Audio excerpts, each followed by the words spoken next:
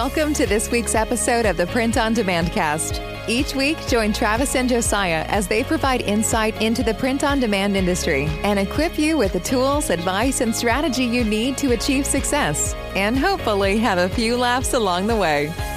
Now, on to this week's show. Hey everybody, welcome back to the Print on Demand Cast. We have an awesome episode in store for you talking about the art of employing humans. And now that I think about it, that title's not very inclusive to like aliens or robots. You've got to draw the line somewhere. I guess that's true. We work with enough technology anyway, so we got to hire the humans to run it. But nonetheless, we have a surprise for you guys.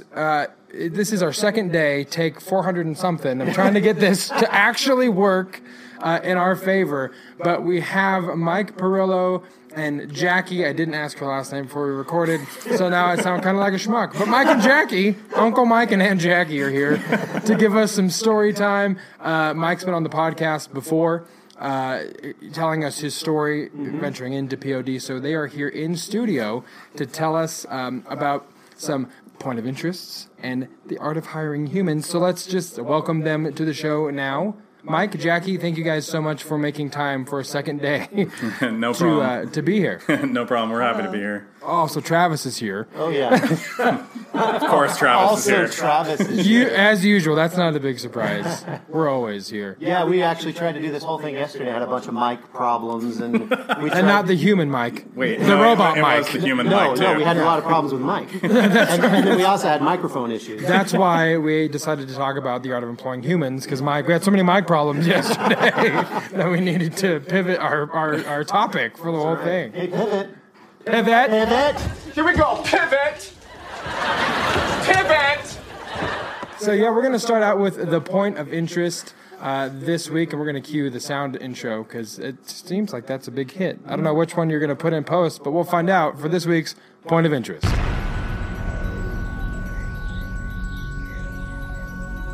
This is the point of interest. Please listen with your ear holes. Prepare for launch.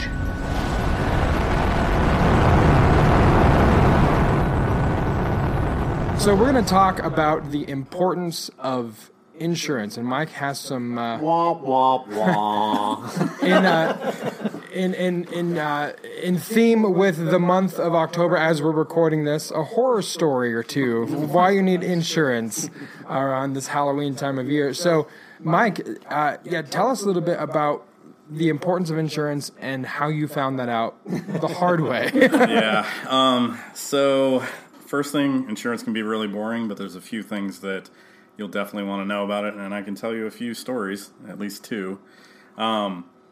So imagine you've got a facility up and running, lots of printing equipment, you've got employees coming in and out, you're it's a nice day in June, and in California, it's a beautiful day, and all of a sudden, water is coming in your back door, and you can't understand what's happening. And you're not by the ocean. Yeah, we're not by the ocean. Yeah, and we're actually on the top of a hill, theoretically, but at the bottom of the hill of the complex.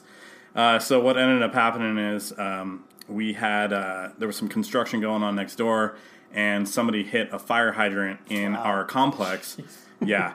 And it's, I mean, you guys probably everybody's always seen a fire hydrant like broken off, tons of water. Well, sure. The drainage systems aren't really set up for that. So what happens is water goes into the drain and then it comes back out and then it goes wherever it needs to go. So unfortunately for us, it was into our suite. Oh. And my mom, bless her heart, was the only person working at the time. I was nearby, but needless to say, she was a little startled that there was water coming through the back door in June. She did a great job, though.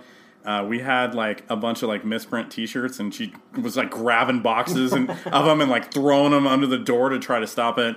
And it flooded about half the shop, and it took out things we had on the floor. Safety tip: if you're in a place where this possibly could happen, don't put power strips and network switches on the floor or UPSs like we had, because when they get water in them, they don't work anymore. So it flooded about half our shop, and if anybody's had any experience with water damage, what happens is if you have sheetrock and stuff, you have to make sure that you dry that out. and you're shut down essentially because they have to bring in these giant fans that are supposed to dry everything out. You have to pull everything away from the wall to drill holes in the wall to try to help vent so that you can dry it quicker. Wow. And they bring in tons of dehumidifiers and everything. Long story short, if that is your production facility, you're probably not going to be able to work. Now, I guess the $1 million question is, did you have insurance for floods? I had so I had commercial insurance, which covered me for certain disasters, and one of them was water damage. But there's something else that everybody listening should probably look into, and it's something called business interruption insurance. Point of interest. Yes.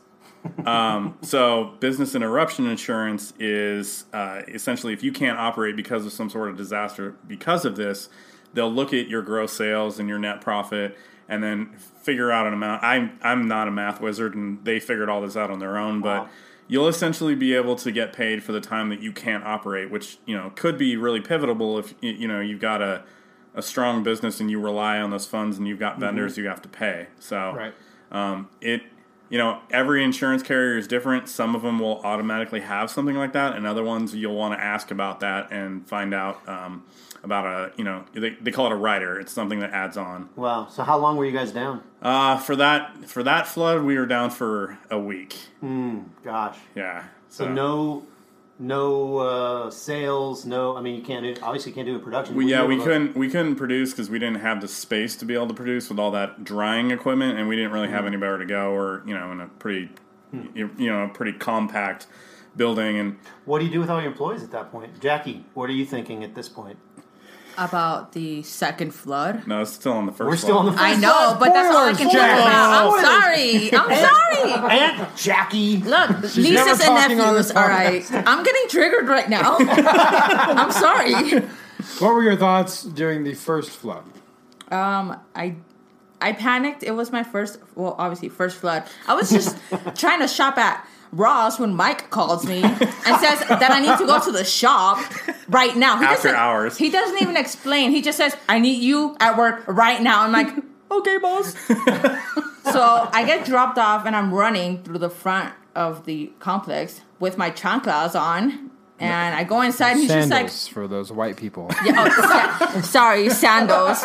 And let's point out that you had to run through an ocean because the entire parking lot was pretty much an ocean. Wow. So I walk in, I ran inside, panicked. And he's like, call these insurances. And I'm like, okay, let me figure that out and call. And he just didn't tell me what to do. And I'm just like, all right, just tell me where to go and I'll call whoever you need me to call, even though I don't like talking to people, but let me just do this one time. And it sucked not having to work for a whole week. Well, I was concerned about the pending orders we had laying out there at that second, but I don't remember what did we do? We paid the employees out because that's part of it. So that's part of the consideration of the gross sales and stuff. So if people can't come to work, you pay them out for Sorry, I can't however remember. long you guys were down. Did you have the business interruption insurance? I did. I got lucky. I didn't know. A lot of times when you sign up for insurance, they don't ask. You don't know what questions to ask, and they don't ask you questions. That's a rider you need to make sure you ask about. Yeah, business interruption insurance is it's a huge deal. It's very helpful. There are certain things it doesn't cover, though, like where the time that we're in, COVID. Business interruption insurance and didn't cover COVID shutdowns. Okay. So, but most, and if you're working with a good agent or a good insurance company, they should be able to give you very specific examples. Us being from California, earthquakes aren't actually covered under that. It's a huge extra cost and rider to be able to be covered under that. So. Yeah, and I would assume if you were in a floodplain, you wouldn't be able to be covered for flood insurance. Probably not. It was a huge, expense or whatever. Sure. Yeah. So keeping on the story of insurance, is there any other types of insurance or riders that you need to have that let's say somebody is out there and they're actually talking about building a facility and they're and they're just thinking about, I need insurance. What kind of insurance? What do they need? I mean, I'm not an insurance agent. I've learned everything probably the worst way, backwards, and then found out I got lucky. I would highly recommend that you have you have commercial insurance that covers the building, business interruption insurance. If you make a product, which everybody listening probably does, you may want product liability insurance. Right. And that covers you, if, we were joking around yesterday, but if you sell a coffee mug and your customer somehow smashes it against their forehead, they may try to sue you. So, product liability insurance, joking aside, it's like if that customer dropped, a coffee mug and they stepped on it with bare feet or something, they could cause, great injury to themselves, and they might, they could come after you for any number of things. Why was your coffee mug not strong enough to withstand a fall? Right. Why did you not put a warning label on it that, if I did something, it might shatter, and then, so it could product get liability insurance. Yeah. What else? Anything else? Not that I can think of, but again, I'm not an insurance agent. Oh, so come on, Uncle Mike. Am I missing something? You sound like you know something that I don't know. No. I'm just trying to get as much information, much points of interest that I can. What I would recommend is asking a lot of questions to your insurance agent and coming up with any scenario. You're going to know your location, so maybe, like you said, if I'm in a floodplain, if I'm in tornado country, if I'm in hurricane country. What's covered, what's not. Yeah, what's covered, what's not. What do I need to think about? And if they aren't giving you the right answers or you don't feel like you're getting good answers. Walk down the street. Walk down the street, go to another carrier, find another agent. I like to read reviews on agents, or I get personal referrals, and that's a lot of times when I've needed insurance, any sort of insurance. I've gotten a referral from somebody, so I have a rapport with that person. Yeah. I guess other insurance. I mean, if you have a fleet or trucks, you're going to need automotive insurance. Sure. Let's see what else. I mean, if you have to rent a truck for your business for some reason, you might want to make sure that. If you have an employee driving it, they are covered to drive it. Maybe you check with your insurance carrier. As far as that, there's a big difference actually between business and personal car insurance. Yeah. So that's another type of insurance that you'd probably want to look into if you have any sort of fleet or anything like that. Something did actually come out. I just thought of something. We were talking about if you have. If you're physically shipping your product with your own trucks or you're delivering it, there's a rider, I forget the exact name of it, but it's something like goods in transit. So that, say you have $100,000 in inventory moving throughout the country in your trucks, like Amazon, for example, probably has, I'm sure they have this insurance, so that if something happened to one of those trucks, those packages would be covered because they've already left your facility, and they're on the way to a customer. And that's a different type of rider insurance to have them still covered at that point. Or they're on the way to the FedEx or the post office or whatever. And you have a guy that's licensed and insured to drive that vehicle to the USPS, but those goods aren't insured because they've left your facility. Yes, so you correct. need to make sure that you have coverage on those goods that are in transit, like you said. And that covers moving too. If you move a business or you sell equipment and maybe you're responsible for moving it, you have to make sure that somewhere along the line that's covered. Like we don't have a fleet, but if we sell a piece of equipment and we offer to transport it, I'm calling everybody that, I'm calling the rental truck company. If I'm using a certain moving company, like who covers this? Like what is covered? And there's also, there also can be limits, right? Like if you're shipping a $50,000 piece of equipment and they're only covering $10,000 of personal property on that, you're at a $40,000 difference. Right. So you need to make sure that you have enough coverage. Or drive slow. Yeah, drive really slow so it's a minimal amount of damage. But yeah, to kind of bring this back around full circle, insurance is a whole thing that is very complex, and I don't recommend you try to attack this on your own. That you ask as many questions as you can, or take our advice. Yeah. So make sure your limits are where they need to be, and that you have enough coverage for everything that they're asking for. So cool. Awesome. Well, there you have it. This week's point of interest. I feel like it could be its own episode at some point. It could be. But I feel we like probably don't want to have Uncle Mike on for that one. We probably want to have like an actual insurance agent. Yeah. But I have so many cool stories. Yeah. Totally. Yeah. He's got so many cool horror stories, which I'm sure we might hear more of, omitting names when we get to our main event topic. Hey, it's time for the main event. The art of employing humans. Now, Mike, you have a good-sized business and facility. How many employees do you currently have under your employ? Currently, we're down a little bit because of COVID. Sure. We've had as many as 15 U.S.-based employees. Wow. And with seasonal help, that's increased to as much as, we've had 27 at one point? yeah. Yeah, 27 total at one point. Okay, so there's a lot to manage with 27 individual human beings with their own idiosyncrasies and stuff. So let's start, at the very beginning in the hiring process. What's your hiring process? What's that look like? How did it come to be? Kind of talk about what you look for, just in general when looking for someone to work with you. And then Jackie, I'm assuming you're involved in this hiring process too, because we're talking about not only hiring management, we're also talking about hiring production. So there's probably a difference in that, I would assume. Yes. Yeah. So if you guys could speak to some of that, that'd be awesome. Yeah. Go ahead. So, for me, hiring skilled labor is kind of, it depends. In California, it's really expensive to hire employees. So, a lot of times what we do is we look for the diamond in the rough, and it may not be exactly obvious. So, we'll put the job description together first to figure out, what are we looking for? What do we need? What kind of person are we looking for? What kind of experience? And then we'll take that, and post it on the job post. And one thing that I like to do is read between the lines on resumes. So, if I'm looking for, let's say, a product manager, we may not necessarily find a product manager, but you might find somebody that has like some sort of related experience, or maybe even unrelated experience.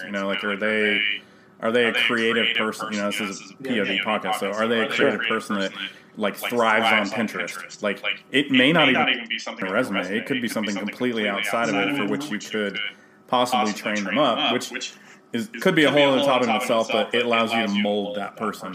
So I would say the first thing we look for is somebody that's moldable, and if you can't find somebody with experience, it's read between the lines on the resume. If they put down what their interests are, and it's making craft projects on the weekends with their kids, they might have a pretty creative eye. Okay. And then, then it's, you get a bunch of resumes, read between the lines, pick the ones you want. And we like to do a phone screen before an in-person interview. Sure. So we do a 30-minute phone screen just to, really it's just a feeler, right? It's okay, what kind of personality do they have? Because you can only glean so much on paper. Sure. Are they extroverted? Are they introverted? Do they kind of match what you're looking for? Will they fit employee culture? There's a lot of different things you can look for. I know some of the things you guys ask for is, when you're talking about production, you might ask, do you have any, hobbies or experience with tinkering or something, or do you like, taking apart printers and putting them back together again, or trying to get some of that information on the phone so you can kind of, see what type of person how you could mold that person into something that will help your company. And Jackie's got a couple of wins on this. She can probably talk about what we... I for sure got more wins than Michael here. I question his hiring. And that's good, right? You want a checks and balances kind of thing. Yeah. So if and to be clear, can you guys just establish your actual relationship and roles in your company? Yeah, just so people know? I feel like we might have blurred that with the aunt and uncle thing. Okay. Maybe. Yes. So I am the owner of the company, and Jackie started 5 years ago with me, making boxes, and worked her way all the way up to the top to operations manager. She's basically my number 2. Mm-hmm. So she's seen... And they are not together. So yes. The aunt-uncle thing was a joke. Yeah, correct.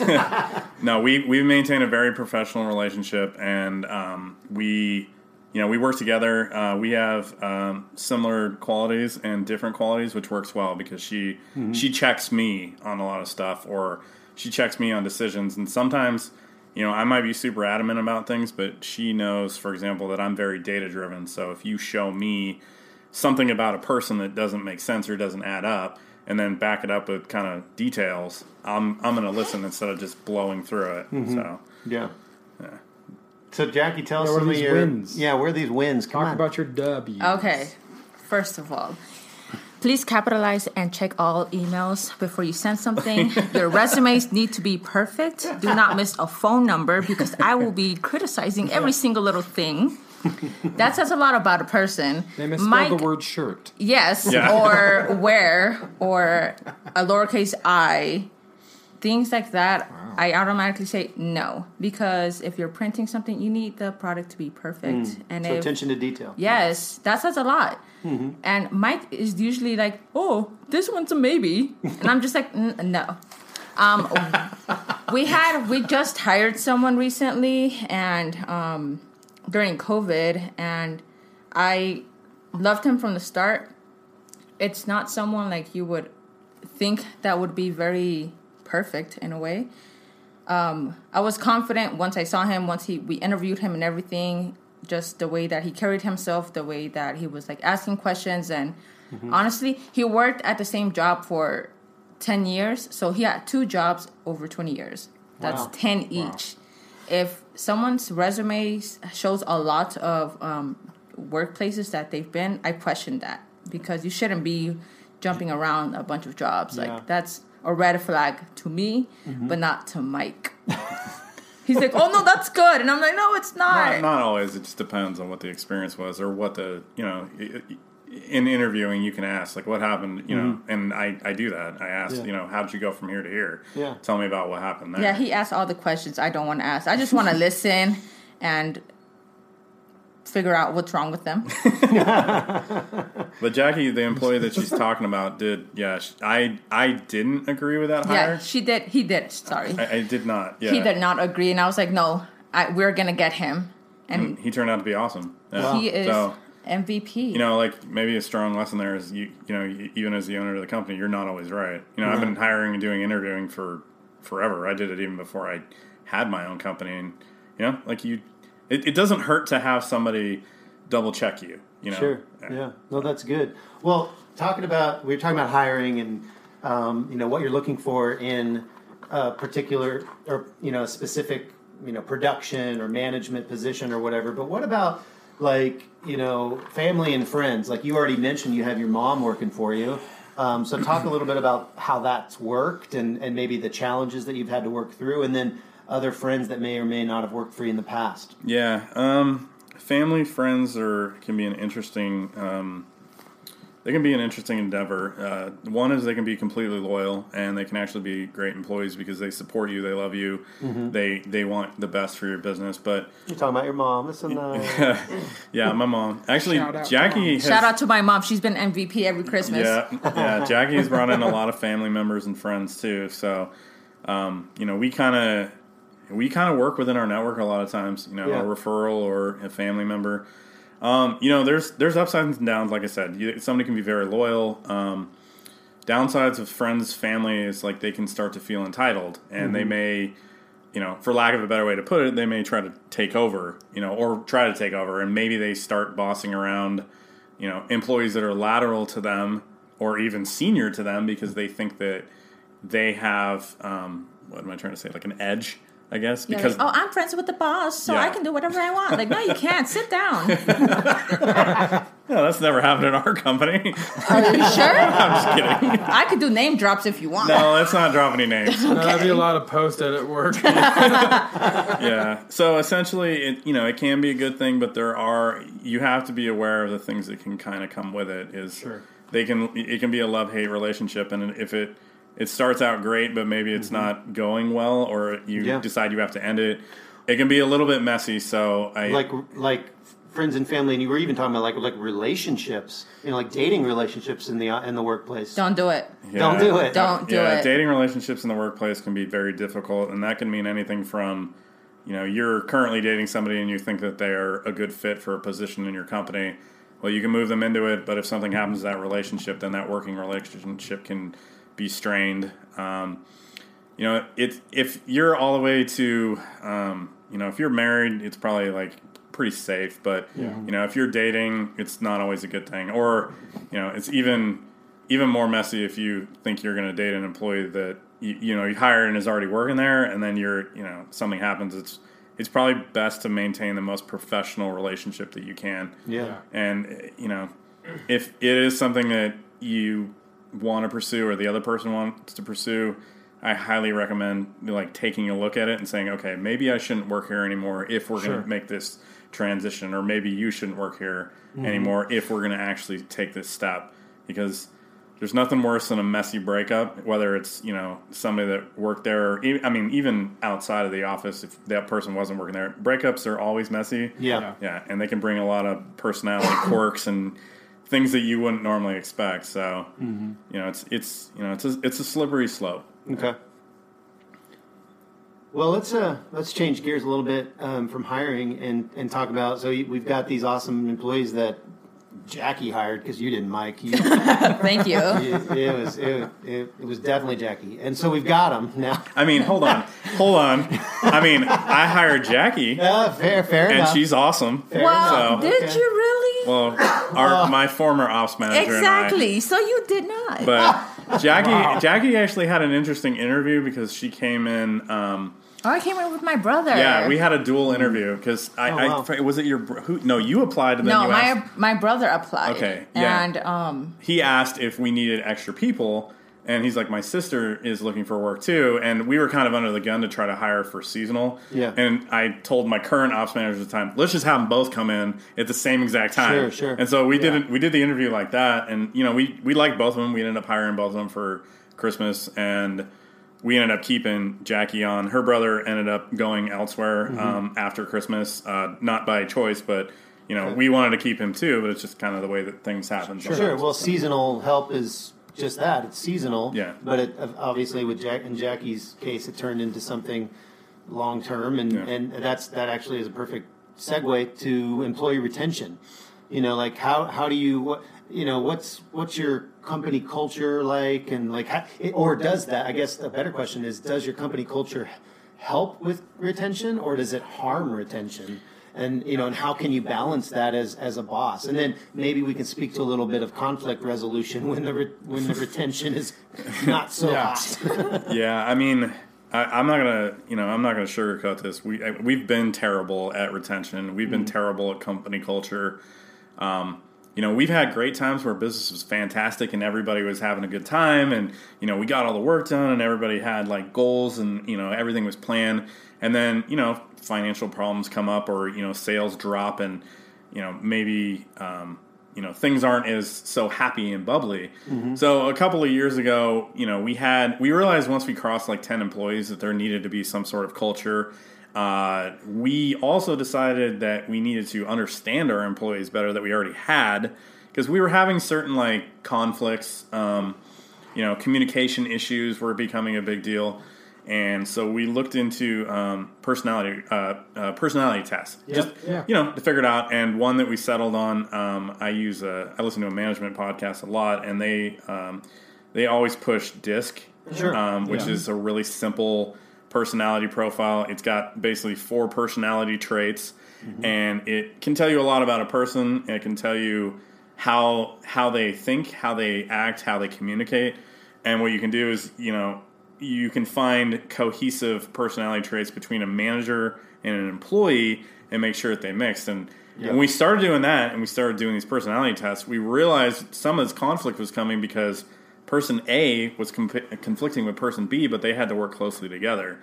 So we kind of had to look at a way to maybe like bridge the gap, or even put somebody in between the two so that they didn't have to communicate as directly with each other, because what they were explaining is they didn't really understand each other. That's what was happening. It's like I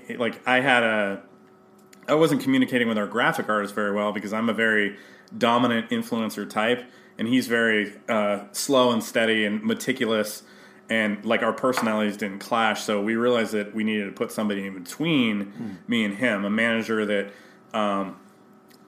it didn't have my personality trait, but also didn't have his. It had a third kind of mix, and it worked. He was able to basically be the liaison between me and this employee. So kind of wrapping that into how that helps with retention.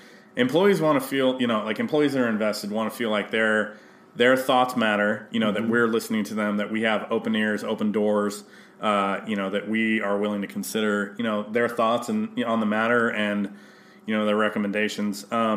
Another thing that we started looking at is, we're a small company, and we had a lot of turnover because people were going to other jobs. Amazon was hiring in our area, so they or Starbucks too. I mean, Starbucks was promising benefits like right away. So we're like, okay, maybe we need to look into health insurance, right? We had some people that were over 25, couldn't be on their parents' health insurance anymore. So we looked into a health insurance thing where we could help cover, and we actually, I think, we walked around and we're like, what kind of, if we got health insurance, what's your immediate need? Do you want dental? Do you need vision? Do you need health? What do you need? And so a lot of the answers we got at that point were dental. We're like, okay, so what we should do, let's max out what we can on dental. Let's pay 100% of that, and let's get everybody dental insurance that needs it. And we kind of rolled vision into that. We paid 100% of vision at that point. And we got health insurance too. We paid a subsidy, and then the employee paid the other part of it. What was cool though is we got I don't know the specifics, but we had the ability for the employee to pay their portion pre-tax. So that was pretty cool. And we just I guess after we did that, people stuck around for a while. We started paying holidays. Holidays used to be optional. We'd be like, if you want to work, you can work. If not, you're not going to get paid. But then we picked I think seven federal holidays. We California had us add some PTO, but we did it anyway. So if you came to work for us, from 2017 or 18 on, you're 40-hour week job. You're going to have medical, dental, vision. You're going to have a little bit of PTO. You're going to get 7 paid holidays. And we actually had a retirement program, but most people didn't really get into that. It was just probably the way it was set up. So, we tried to make people matter, and we made sure we were listening to them, and it got us a good way. And it was a huge learning experience. Like understanding, wow, people don't think like me. Yeah. Well, I love that you guys went to everybody and said, what are your immediate needs? This is something that's happening. Yeah. We're going to do insurance. We're just trying to gauge where you're at, because that increased buy-in for them. Yeah. All of a sudden, you didn't just say your input matters. You actually showed it with your checkbook, so to speak. Well, not only with checkbook, I think another thing that's important is having one-on-one with your employees. Yeah. Setting a specific time, a specific day where they feel that they can just go up to you, and if they want to talk anything personal, they can for 15 minutes, and then the rest of the 15 minutes can be about work. One thing that I would do, once we figure out their personal traits, I would see if they were more open, if they wanted to talk in my office, or if they wanted to just go around the block.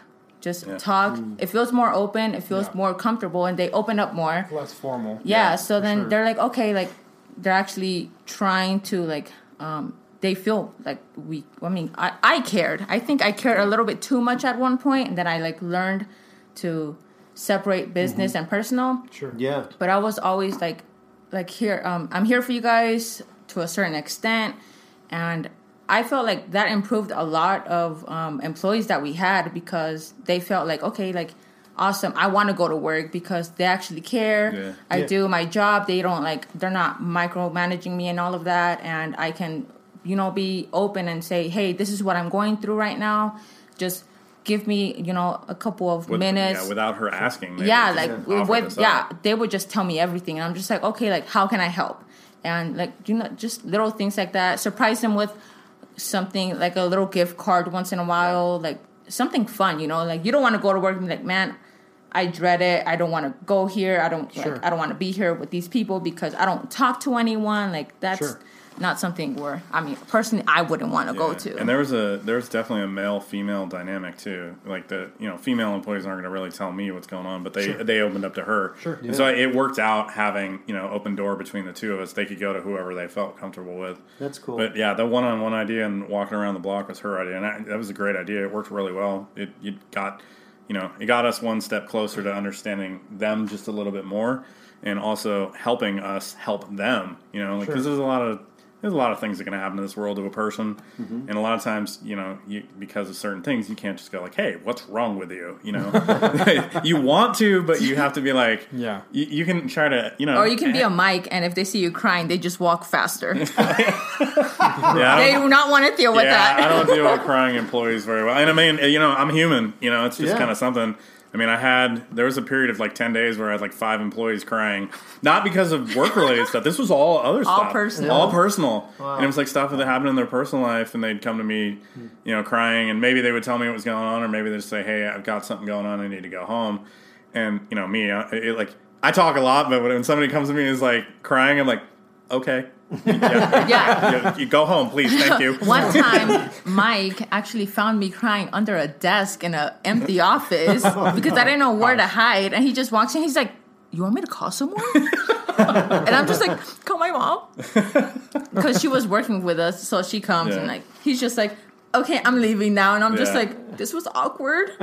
Yeah. I mean, you know, like you can have people in your company that, you know, can take care of things like that. But small companies, it's like you become the, you know, you're everything. You're a parent. You're a therapist. You're the counselor. You're the Well, you even said, Mike, earlier before when we were talking before, just about how, you know, sometimes you walk in and someone's, you know, you can tell, hey, there's something off about them, and you're not sure if they're like filing for divorce or if their sports team lost last night. Yeah. You know, and you can't necessarily tell, and it's and you don't know if it's necessarily your place to address that. And the worst thing that you can do is try to force that issue to try to find out what's going on. I mean, that's going to make them clam up even more. Yeah. Most of the time, you know, maybe show a little bit of interest. Depends on who it is. Yeah, drop them a line and see if they take it. If they don't take it, just, you know, move on and just, you know, file that away in the back of your brain. You know, hey, Brenda's having this problem. You know, I'm going to try to not ride her as hard for a little bit just to see if she works out whatever is going on, you know. Sure, right. Yeah. Sure. All right, everybody, we're going to press pause on this episode right here. There is so much content, so much rich information. I know. Josiah. We want to make sure that you can ingest all this and digest all this information well, because it's very rich. There's lots to comb over, lots to go through. So we're going to press pause here. In the meantime, you can go back and listen to episode 1, take notes on the stuff that you missed. And next week, we'll be back with part 2 of this episode and the remainder of the interview. This was by far the longest interview we've done, but it's also the most content-rich interview that we've done. So we just want to make sure that you guys have a chance to kind of process it correctly, if that makes sense. Yeah. No, that's good, man. It was good stuff. That's for sure. Yeah, absolutely fantastic. So if you have questions on what you heard, as always, info@printondemandcast.com. We can get those questions to Mike and get you guys answers. Rate on iTunes and subscribe. And with that being said, we're going to put a bow on part 1, and we'll see you next week for part 2 right here on the Print on Demand Cast. See ya.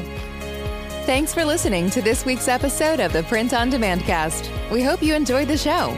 If you've got a question or a suggestion for the show, send Travis and Josiah an email at info@printondemandcast.com.